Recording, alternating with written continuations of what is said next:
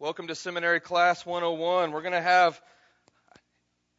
I like studying the Bible. Amen? Are you guys with me? It's just good. We're going to have a lot of studying today. We're going to have a lot of background. We're going to have a lot of what's going on, why is it going on, so bear with me this morning on all that. I'll try not to get too excited about it, but just to know what's happening, when we read God's Word and know the context of what's happening and all that, it's going to be important on this particular message. So we're going to do a lot of background, and so I just need you to track with me today. Are you guys with me on that one? Can we do that? Just track with me? Brittany says no. All right.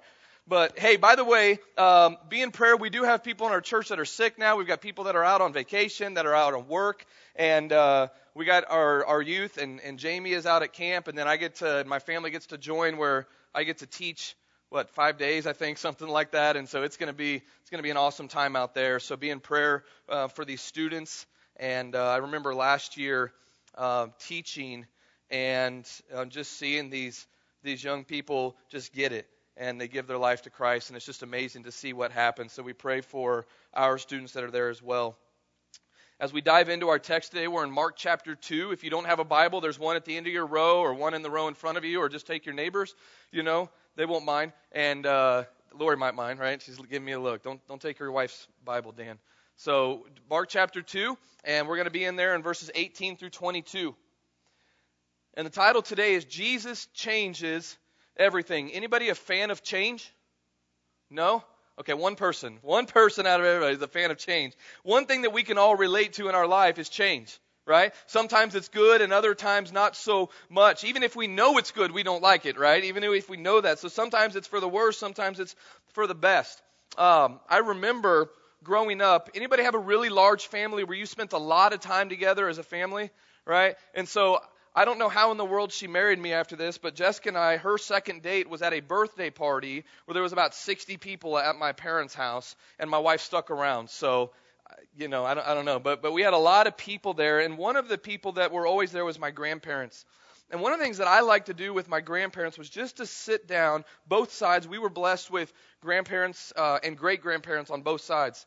And one of the things that I was blessed to do was to sit and talk with my grandparents about history, about their life, about what they went through. Anybody a history fan in here? You just like to know what people have gone through, and so you're a history buff. And I remember sitting down one day with my grandma, my dad's mom, and we were just talking about change in her life. And my grandpa had passed away in 2001, and before he passed away, he had said, "Hey guys, get my wife, get grandma, get your mom a computer." And so they did, and they got her this computer, and I went over to my grandma's house often, and so I went over there one day, and she said, "I need your help with something." And I said, "What's that?" And she goes, "I've got that computer in there." And I said, "Yeah." She goes, "I need you to pack it up." I said, "Grandma, you only had that thing 4 or 5 months. What do you mean pack it up?" She goes, "I have played all the games on there is to play." And so she was like, "That's it. Just give it to someone else." And I'm like, "Grandma, do you know how much that cost? Do you know what?" And it was a nice computer. And she got into this thing she goes, "Jeff, it's just too much." Because I was telling her, you could put pictures on there, you can send emails, you can do all these things. And she was just, it's too much change.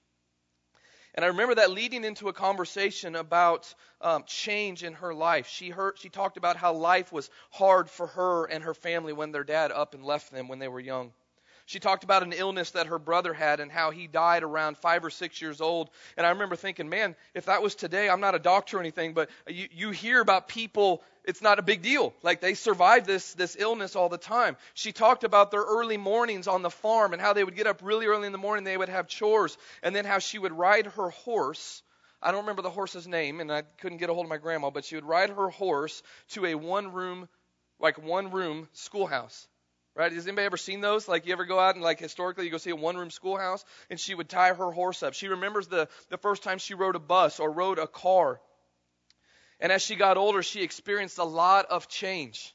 Right? A lot of new things in her life. She would talk about TV, and now she has this big fancy TV that has color on it, right? And so she was really excited about those things. She remembered how special it was for her to fly in a plane, and now how just common it is to fly. And all the technology that she went through, and she's got this decent computer, and she's just like, it's just too much change. I don't want to do that. And I remember her talking about how that change in her life caused things to never be the same. There's some change in our life that's temporary, right? And there are change in our life that makes things new or makes it so it will never be the same. And so once her dad left, things were never the same. Once her family got a car, things were never the same. Once they got a TV and a color TV, things were never the same. When they got married and they had kids and they got this house, things were never the same. And so sometimes change is good, sometimes it's bad, sometimes it's seen as good or bad or temporary or permanent. So we all have moments in our life where we just know things are never going to be the same. Maybe it's a loss of someone in your life. Maybe it's a job loss. It could be a positive thing, a joyful thing. You're having kids, you get married, you graduate, you kick the kids out of the house, joyful moment, right? You get a great job or you retire. Whatever it may be in your life, with change, sometimes things are never going to be the same. And so really what's happening here is as we approach our text in the Gospel of Mark, we're going to see a lot of change. We're going to talk about the Pharisees a lot. We're going to talk about what it means to be religious. We're going to talk about fasting. We're going to talk about all those things. But really, I want us to view it from this. Things have been one way for a long time. And as Jesus lives his life on earth, he brings change to where things will never be the same. Are you with me? And kind of let's look at it through that lens today. As we walk through the Gospel of Mark, we see much change. Changes for individuals, changes for all of humanity. In fact, I love how Mark opens up the book. He says, the beginning of the gospel of Jesus Christ, the Son of God. What he is introducing is that change. He's laying out for us things are going to be different. Jesus Christ is here. He's the Messiah. He's the promised one. He is God, and he is here. So he's laying out for his readers that things are going to be different, and they will never be the same. There is good news, right? In fact, it is the best news ever. Jesus Christ, the one you've been waiting for, he's here. John the Baptist talks about this change. He's got a ministry to prepare the way for Jesus. There's a new king in town. The Messiah is here. And Jesus, as he begins his ministry, he continually brings change for the right there and right now and for eternity. And we know how the end of the book went, right? How the end of the book, right? How it ends. And we're grateful for that change. Amen, church? And so we have these Jews and these Pharisees and just the people of that day that were used to a way of life. They were used to a certain protocol. They had their norms and their traditions. Anybody have a family tradition that you grow up with and then you get married and you no longer have that tradition, even though you want to? Maybe your spouse has a different one and you make a new tradition. So they're used to that way of life. And then enters Jesus. Right? He enters in for his ministry. He comes in chapter 1, and we see that he teaches, right? And that he casts out demons. And those that heard him and saw what Jesus was doing, it says they were all amazed, so that they debated amongst themselves, saying, "What is this?" Right? I think if we saw Jesus, we might say, "What is this? Who is this?" A new teaching with authority. He even commands the unclean spirits, and they obey him. And immediately the news about him spread everywhere into all the surrounding district of Galilee. And so they've got their way of life, and then Jesus enters the scene. Jesus goes and he shows his power to heal sickness. He shows his authority to forgive and restore. He touches and heals a person with leprosy. Who does that, right? Jesus saying it's different now. He calls a tax collector. You don't call a tax collector to follow you. You don't hang out with tax collectors, but he calls a tax collector to follow him, and that tax collector ends up writing with the power of the Holy Spirit the book of Matthew, right? Matthew wrote Mark and Mark. No, I'm just kidding, right? So I mean, he does all of these things. He hangs out with and has a meal with tax collectors and sinners. It's just different. The religious leaders and others are just thrown back, and they're saying, "Man, what is going on?" And Jesus is trying to tell them, this is why I came. There needs to be something new. There needs to be something different. This is why I came. I came for those that need me. What you're doing doesn't work.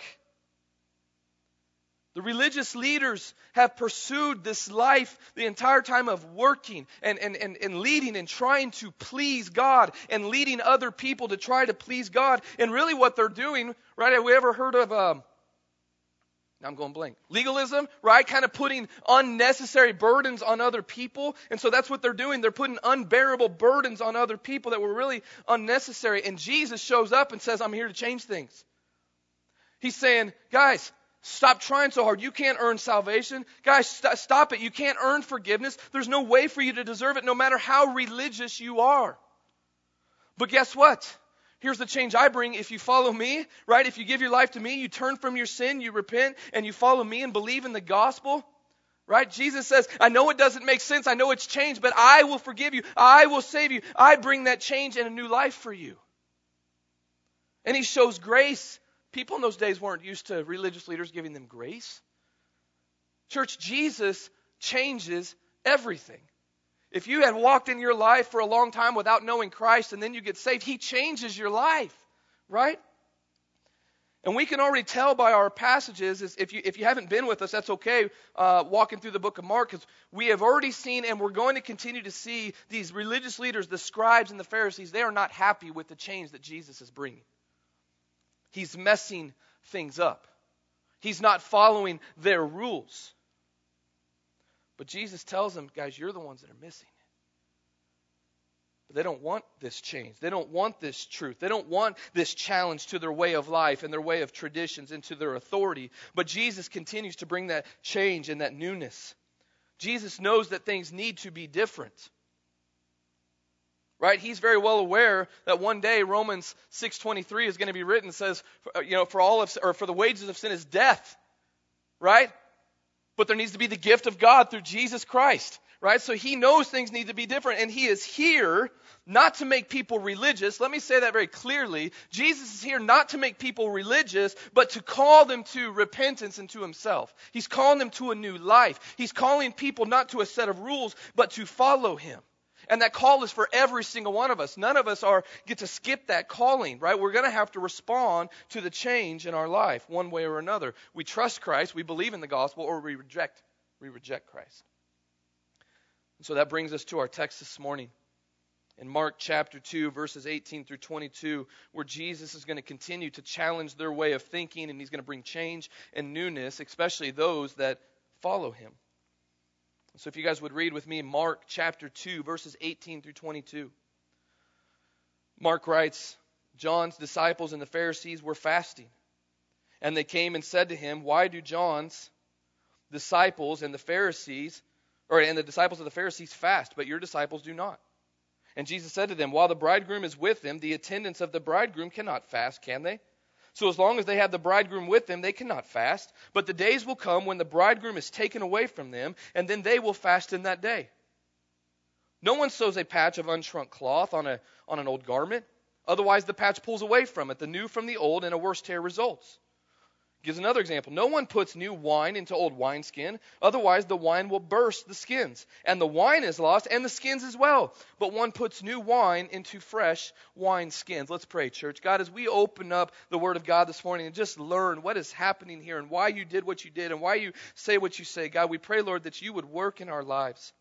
That we would see what you're trying to teach the people here. So God, be with us this morning. We ask this in Jesus' name. And everybody said, amen. So really up to this point in the ministry of Jesus, there's been a focus of Jesus on really sinners, right? And calling them to follow him. He's going to call the tax collectors. He's going to call the sick. He's going to call the sinners and the unclean. And now we're going to see a little bit of shift in him. He's going to direct his focus towards those that call themselves religious. He's going to challenge and focus on their way of thinking. He's going to challenge the religious all throughout Mark. But today he's going to do that in the area of fasting. We saw him do it last week whenever they said, Jesus, why is Jesus hanging out with these sinners and the tax collectors? Why is he hanging out with them? And Jesus challenges their thought. I need to slow down. I can't even get my words out right. Like Jesus challenges their thought. And now he's going to do it in the area of fasting. But as we approach this text, here's Seminary 101 right now. I want us to lay out some meanings of some words that I'm going to use and I've already used already. And the first one is religious. We have something that pops into our mind when we think of the word religious, right? We're going to talk more about being religious in a few weeks, but it's important that we understand it for today to get a proper understanding whenever we use the word religious. Because here's the thing. We often use the word religious and Christianity interchangeably, right? But they're not the same thing. They're not the same thing. Christianity and being religious are two different things. They're different. So know that when I use the word religious this morning, here's what I mean. If a person is religious, here's the thing. If a person is religious, it is a person who is trying to earn God's favor. Right? They are trying to earn God's favor by doing certain things or not doing certain things. So they're trying to live their life in a way that would be pleasing to God. We want to live our life pleasing to God. Amen, church? Are you with me? But it's not to earn God's favor. We can't earn that. I overheard a conversation recently where the people involved were talking about getting into heaven or earning God. And they were going deep, and if you guys know me, it took everything I had not to like jump in, right? But they're having this conversation, and they're saying things like this: I'm trying my best, right? I hope I have done enough when my time comes. I hope my good outweighs my bad. I love God and doing all I can to make it to heaven. Those are statements that are focused on being religious, not in walking with Christ. So you'll hear me use that word religious. The second thing is this: what does it mean to fast? Right? What does it mean to fast? In our text, the topic of conversation that is brought up to Jesus is in the area of fasting. In short, here's what it means. To fast means to put something aside. It means to put usually a need aside. You're going to put something that you need aside physically to pursue God and to spend time with God, to seek God. So, for example, you have the denial of food, right? You put aside food for a period of time to pursue God.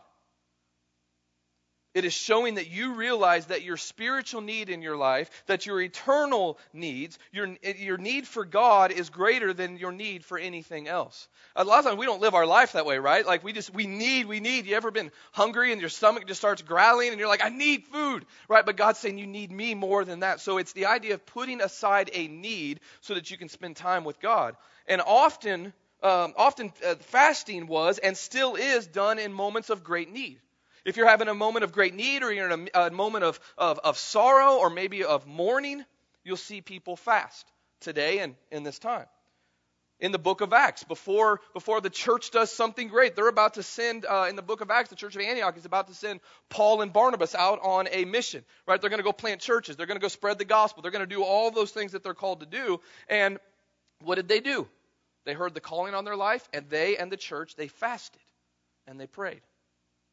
They set everything else aside and put all their attention on God, showing God we need you more than anything else. So in seeking God's will, we can fast. In times of mourning or repentance, we can fast. In times of sickness or whatever it is, we can fast. And we're going to talk more about fasting as we continue to walk through this. But I want us to get that idea. So we have the idea, here we are. Jesus is out with his people, right, with those that he's called. And you've got John the Baptist people, right? John the Baptist has been arrested, but the disciples just means a student, right? You're a follower of him and his teaching. So they're fasting. You've got the Pharisees and their people that are fasting. Are you guys with me so far? All right. So we're going to move on to verse 18. Mark writes this. He says, John's disciples and the Pharisees were fasting. So we just talked about that. And they came and said to him, they come up to Jesus, and they said to him, we don't know exactly who it is. We can see it's somewhat implied here. But it says, why do John's disciples and the disciples of the Pharisees fast, but your disciples do not fast? What gives? What's happening, right? Here's what they're saying. You have people that are obviously very religious. The people that are following John the Baptist, they're religious. The people that are following the Pharisees, they're very religious, right? They're following the law, and they're following those that lead them. They're taking this time to fast. They're seeking God. But here you are, Jesus, right? You're a teacher. You're a religious leader. And your followers, those that are with you, Jesus, they are not fasting. So what's up, right? What's going on?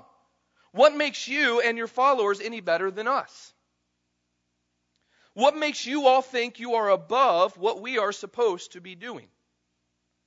So there's a reason why they're approaching Jesus, because there's something more that we need to know about fasting and in their culture and in the context of what we're looking at. So why aren't you fasting, Jesus? And here's the reality. In fasting at that time, there was a requirement by law on the Day of Atonement. You would have to fast for one whole day, 24 hours. Are you with me? One whole day, you would have to fast for 24 hours. It's called the Day of Atonement. And it was the only, according to their law, it was the only mandated time that a person must fast. But you're going to see throughout Scripture that God's people, Old Testament, New Testament, they didn't only fast on the Day of Atonement, but throughout the year. So if they're going through things in their life, right, if they've got that one time that they have to fast because it's required, but if there's other things going on in their life, they would fast as well. Here are about 3 things why you see people fast. A national tragedy. They're going to gather together and they're going to fast. If there's a crisis going on, maybe there's a war or a plague or something like that, they're going to gather and they're going to, or sit by themselves and they're going to fast. Or maybe it's a personal reason. Maybe there's an illness. Maybe they're wanting to pursue God. Whatever it is, they are fasting. So even though these three weren't required, these types of fastings weren't required, they wanted to fast. They had their one time a year, and then throughout the year they would fast because they wanted to seek God. And now we have the Pharisees. And what we've learned about the Pharisees is we can see they like to add to God's word. Right? You have the word of God.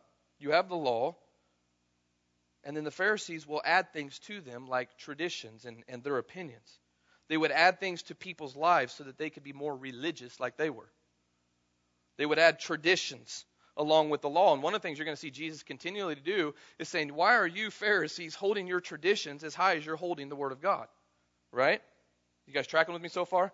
All right. And so one of the things that they've added to is in the area of fasting.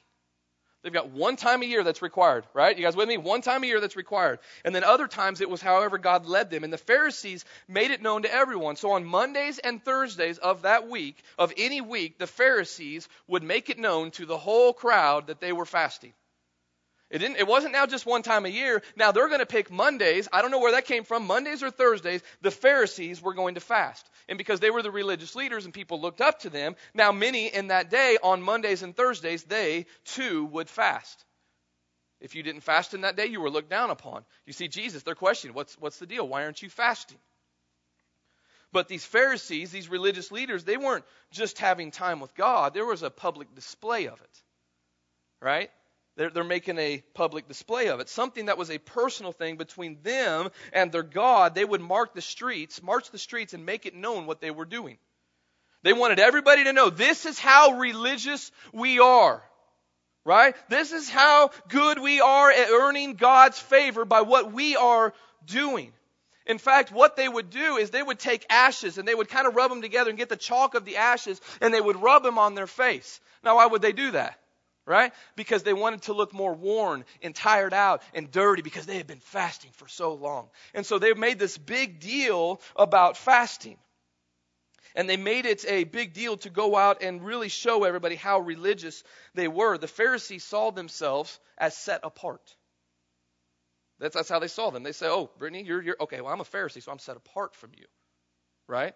Man, we're on the same playing field. Are you with me? Right? And so that's how they would look at themselves because they were more religious. So they would show that off in front of other people. They're trying to earn God's favor, but they have missed something that Jesus brings, which is the grace of God through Jesus.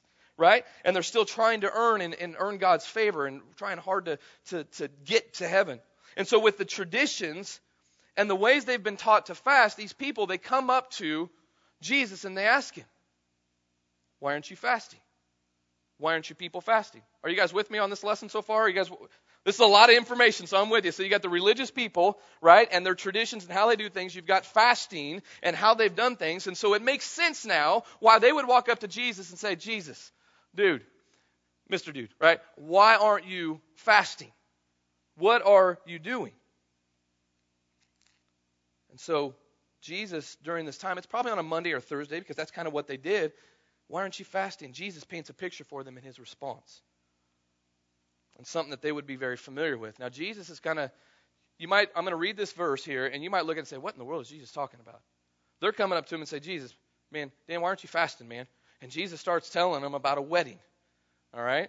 Now, I'm going to explain that to you. And it says, Jesus said to them, while the bridegroom is with them, the attendants, now keep in mind, he doesn't even respond to what they're saying yet. Like, why aren't you fasting? While the bridegroom is with them, right? The attendants of the bridegroom cannot fast, can they? So as long as the bridegroom is with them, they cannot fast. So if we were to approach this text without knowing the customary things of what are going on, you might look at that and say, what in the world are you talking about, Jesus? Right? That's why it's important to know the context. You might look at this and say, man, I think Jesus heard this wrong. Right? Or, what in the world are you talking about? Why are you now talking about bridegroom and wedding when we're talking about fasting here? But Jesus knows how to respond to us in a way we understand. Are you with me? He knows how to respond to us in a way that we understand. And he brings the talk of a wedding into the conversation. Now, here's why. Weddings were big deals. Anybody remember their weddings, right? You have that day of weddings. That was a big deal for them. Here's some of the traditions that you have at a wedding. If there was a first-time bride, never been married before, what would happen is there would be an invitation, right? Brent, I'm going to give you the invitation to the wedding, and you receive that invitation. And really what you're receiving is we're going to celebrate with this couple for 7 days. 7 days. Now, here's the other thing. If you were a widow, ladies, if you were a widow and this is your second wedding, you got 3 days of celebration. I'm game, right? Let's just party for 3 to 7 days, right? Either way. And so that's what's happening. The celebration would last that long. I remember when Jessica and I got married, we did things a little different than these guys did, right? Jessica and I had a very, very large wedding because we were so smart. We've got a very large family, right? And then we both have very large churches. So give you an idea of what we did, which was really smart, was we invited all of our family and friends, which would have been a very large wedding in the first place. And then we had an open invitation to a church where I attended, which is about 2,000 people, and a church that Jessica attended, which was about 6,000 people. Probably not the smartest thing in the world, right? Especially if you're going to party for 3 to 7 days. But on our wedding day, it was a one-day event. Anybody had a wedding that lasted longer than 1 day? Right? It's a one-day.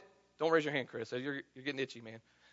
3 or 4 days, you're good? Right, so they had ours was a one-day event. The ceremony lasted about 20 or 30 minutes. We had that line where everybody takes up way too much of your time and you got to go sanitize your hand afterwards because you have all these people. Remember all the people that were at our wedding, so we're standing there for like an hour shaking people's hands. And it felt, just felt forever. And then we took pictures and then we headed off to the reception to celebrate, right? Are you with me? You guys remember in your wedding and how all that stuff lasted? At the end of the night, right, we would depart. Jessica and I would depart. They just wrote stuff all over our window that took us forever to wash off, right? And things that are hanging behind us that surprised we didn't get a ticket. You get what I'm saying? And then we go off.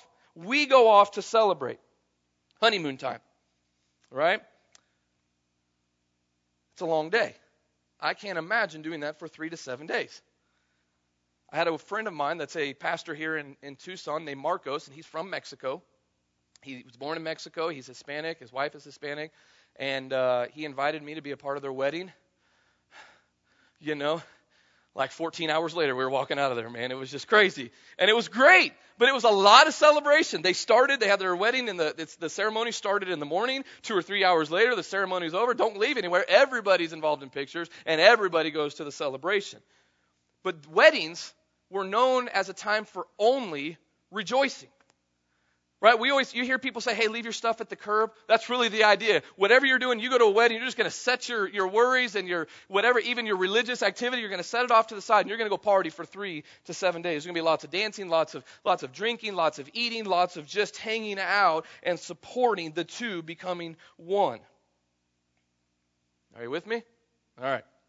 So Jesus says this, while the bridegroom is with them, the attendants of the bridegroom cannot fast, can they?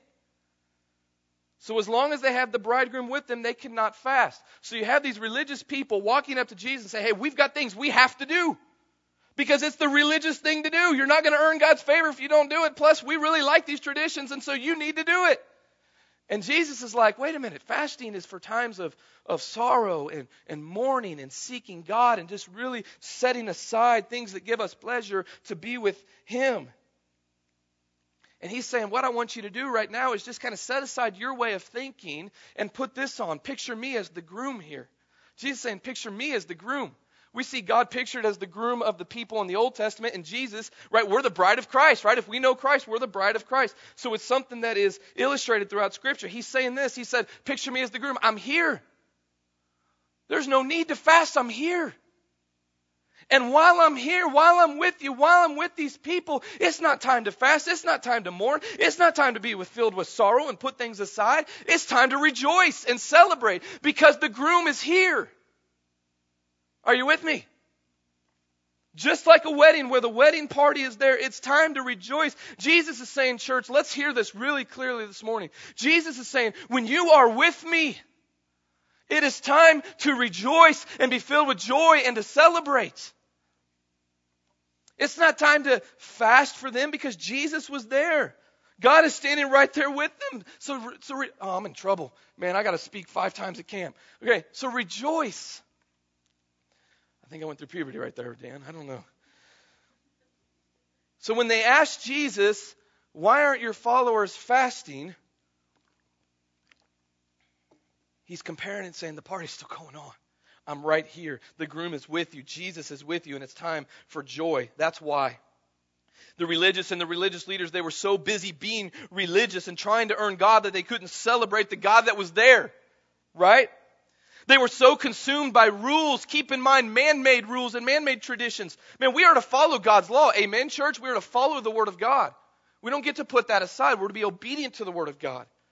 But this wasn't the law. This Monday and Thursday thing was just something they pulled out of their shoe. You know, it's just like, hey, we're going to do this and we're going to make it look, we're going to put on a big show.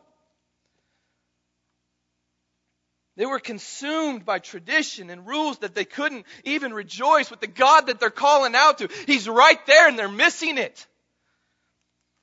Church, it shouldn't be that way. When Jesus is with us, there is joy and there is celebration. I'll just have a moment of honesty. We miss that sometimes, don't we? Amen, Jeff. Good word, man.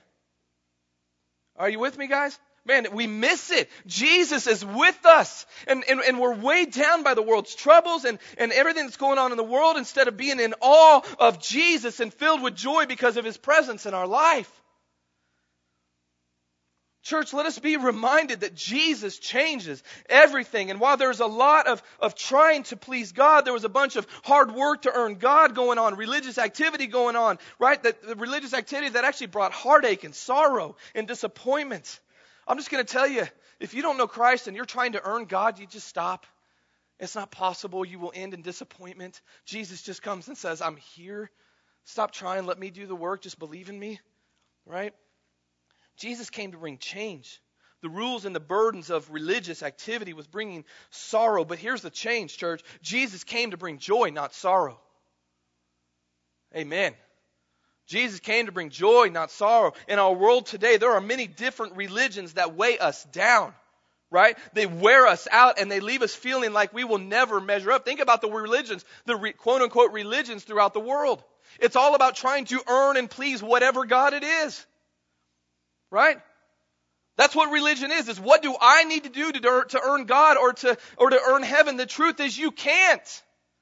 And that's why Jesus came. He says, I'm the way, the truth, and life. No one gets to the Father but by me. So why are you trying?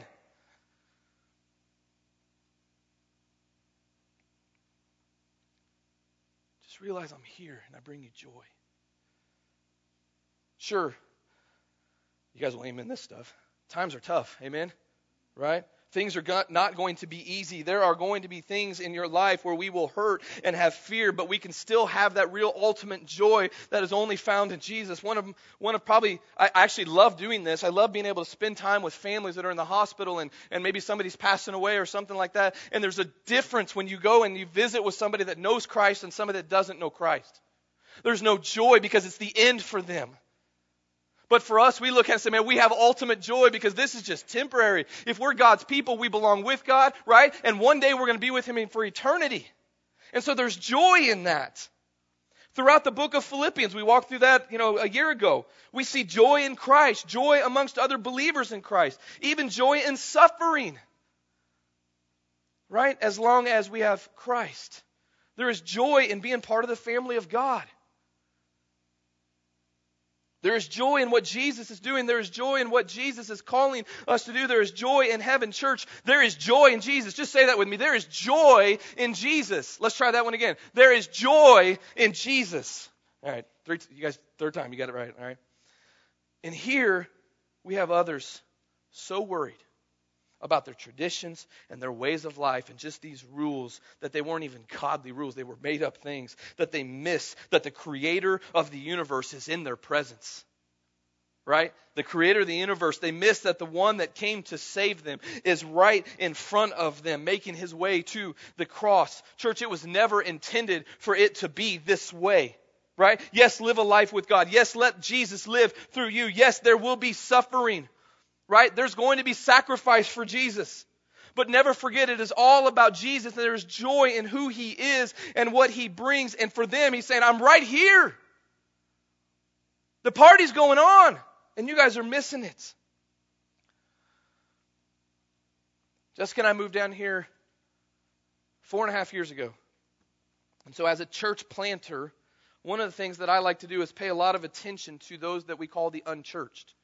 People, they may be believers that know Christ that just won't go to church, or people that don't know Christ and have never stepped foot in church or haven't been for a very long time. And there's many reasons people are unchurched. But I like to listen to what these unchurched say about the church. What are they saying about the church? I'm hoping I can learn from them and say, man, why aren't you coming? You're missing out. Let me tell you about this. Because for me, I know what Christ did for me. Right? I can't help but want to gather corporately and worship with you all.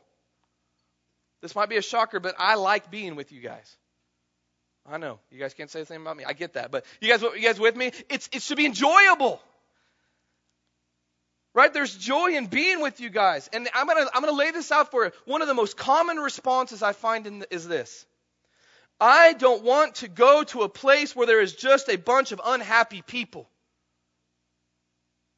Are you hearing me? There are some of you this morning that have not smiled since you walked in here.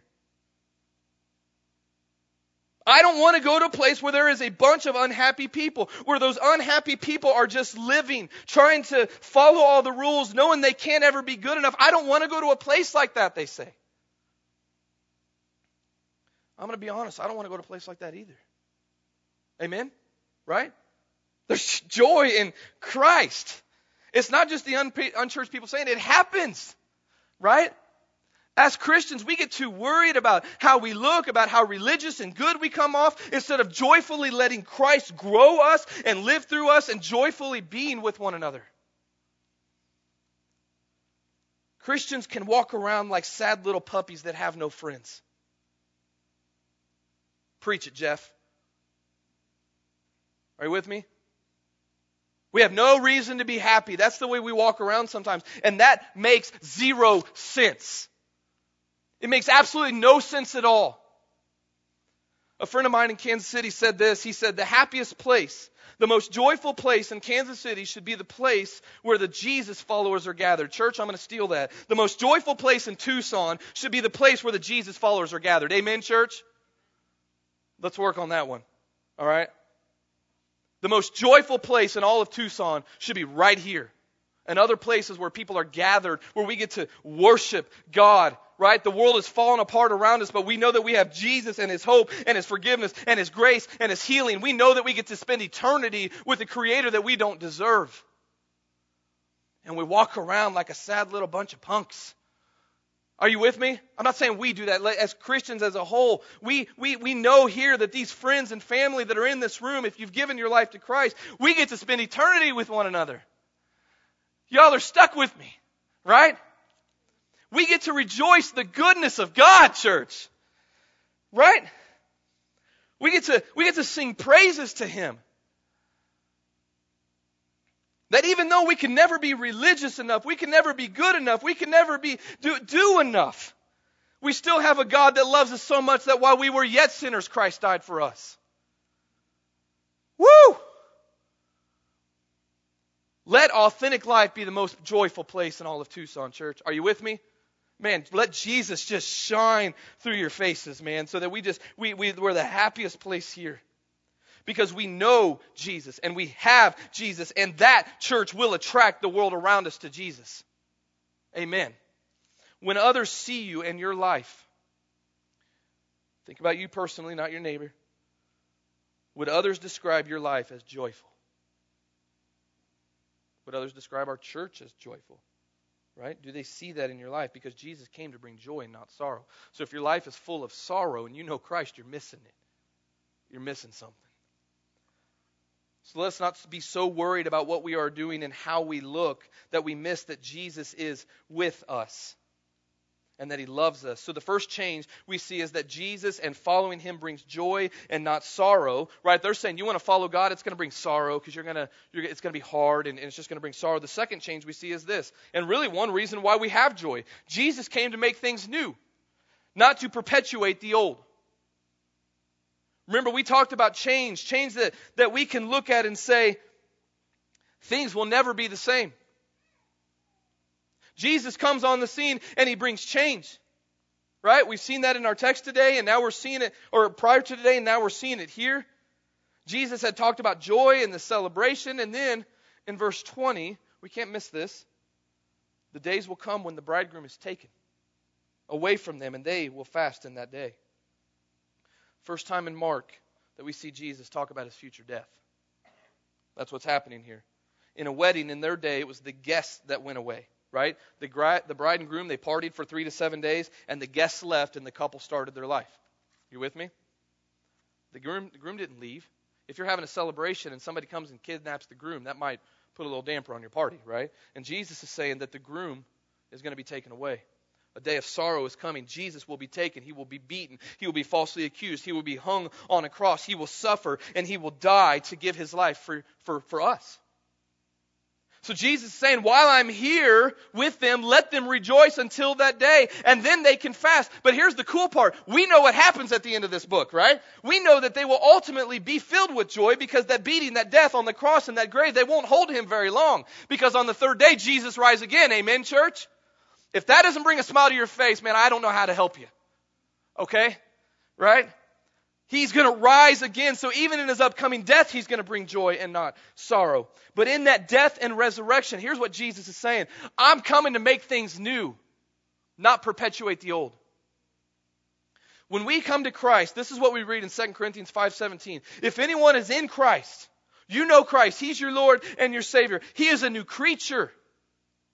The old things have passed away. Behold, new things have come.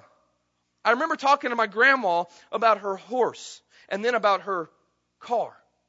Right? She rode that horse everywhere. She rode it around town. She went to school. And then all of a sudden they get their first car, and that changed everything. Here's what I didn't hear my grandma say. You know, we had our horse, and we put wheels on it, and we put a paint job on it to make it look really fancy so that we could look more like a car, but we still had the horse. Are you with me?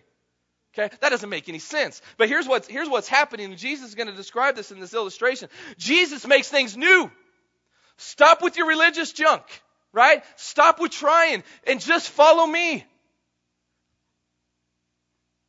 You're going to see this here, but I want to say this. I'm going to skip ahead a little bit. But here's what Jesus is saying. Stop trying to make me fit in your stuff. We come to know Christ, right? And we're like, okay, Jesus, yeah, I got Jesus in my life now, but you can fit in this part because that's what I have available for you. Jesus says, I want the whole thing. I'm going to make you new. I'm going to make you a new person. Are you with me? And these religious people are walking up to him and say, you're this religious leader. You're this spiritual guy, right? Why aren't you fitting in with our stuff? Jesus says, because I came to make things new. That's the change where things will never be the same, right? Things will never be the same. And so he describes it in this way in verse 21. No one sews a piece of unshrunk cloth on an old garment. Right? If he does, the patch tears away from it. The new from the old, and a worse tear is made. So he's saying you got a shirt, you got a pair of pants that are old, right? You don't take a brand new piece of cloth and put it on there because when that puppy shrinks, it's going to rip the pants. Are you with me? All right. So then he goes on to say, and no one puts new wine into old wineskins. Why? Because if he does, the wine will burst the skin. And the wine is destroyed, and so are the skins. But new wine is for fresh wine skins. So there's a fermenting process, right? The new wineskins need to be able to spread out. You don't take the new wine. You don't put Jesus in an old bag, right? He makes you new.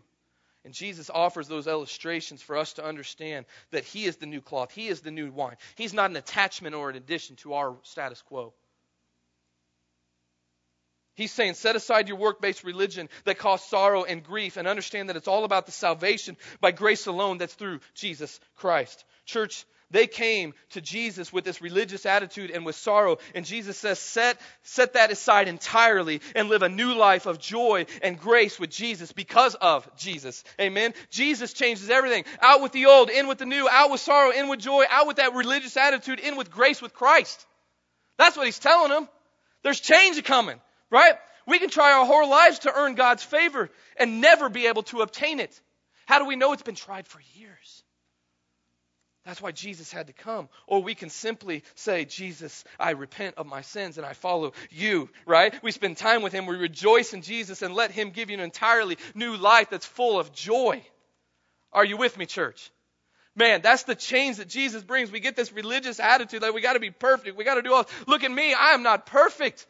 I can't even talk half the time, but yes, God's using me to bring the Word of God. Are you with me? It's change. He makes things new. Not to fit into our old system of way of doing things. We have a new life in Christ. Amen. I think I'm done. I think so. Jesus came to make things new, not to perpetuate the old. And Jesus came to bring joy, not sorrow. Let our faces reflect that. Let our lives reflect that.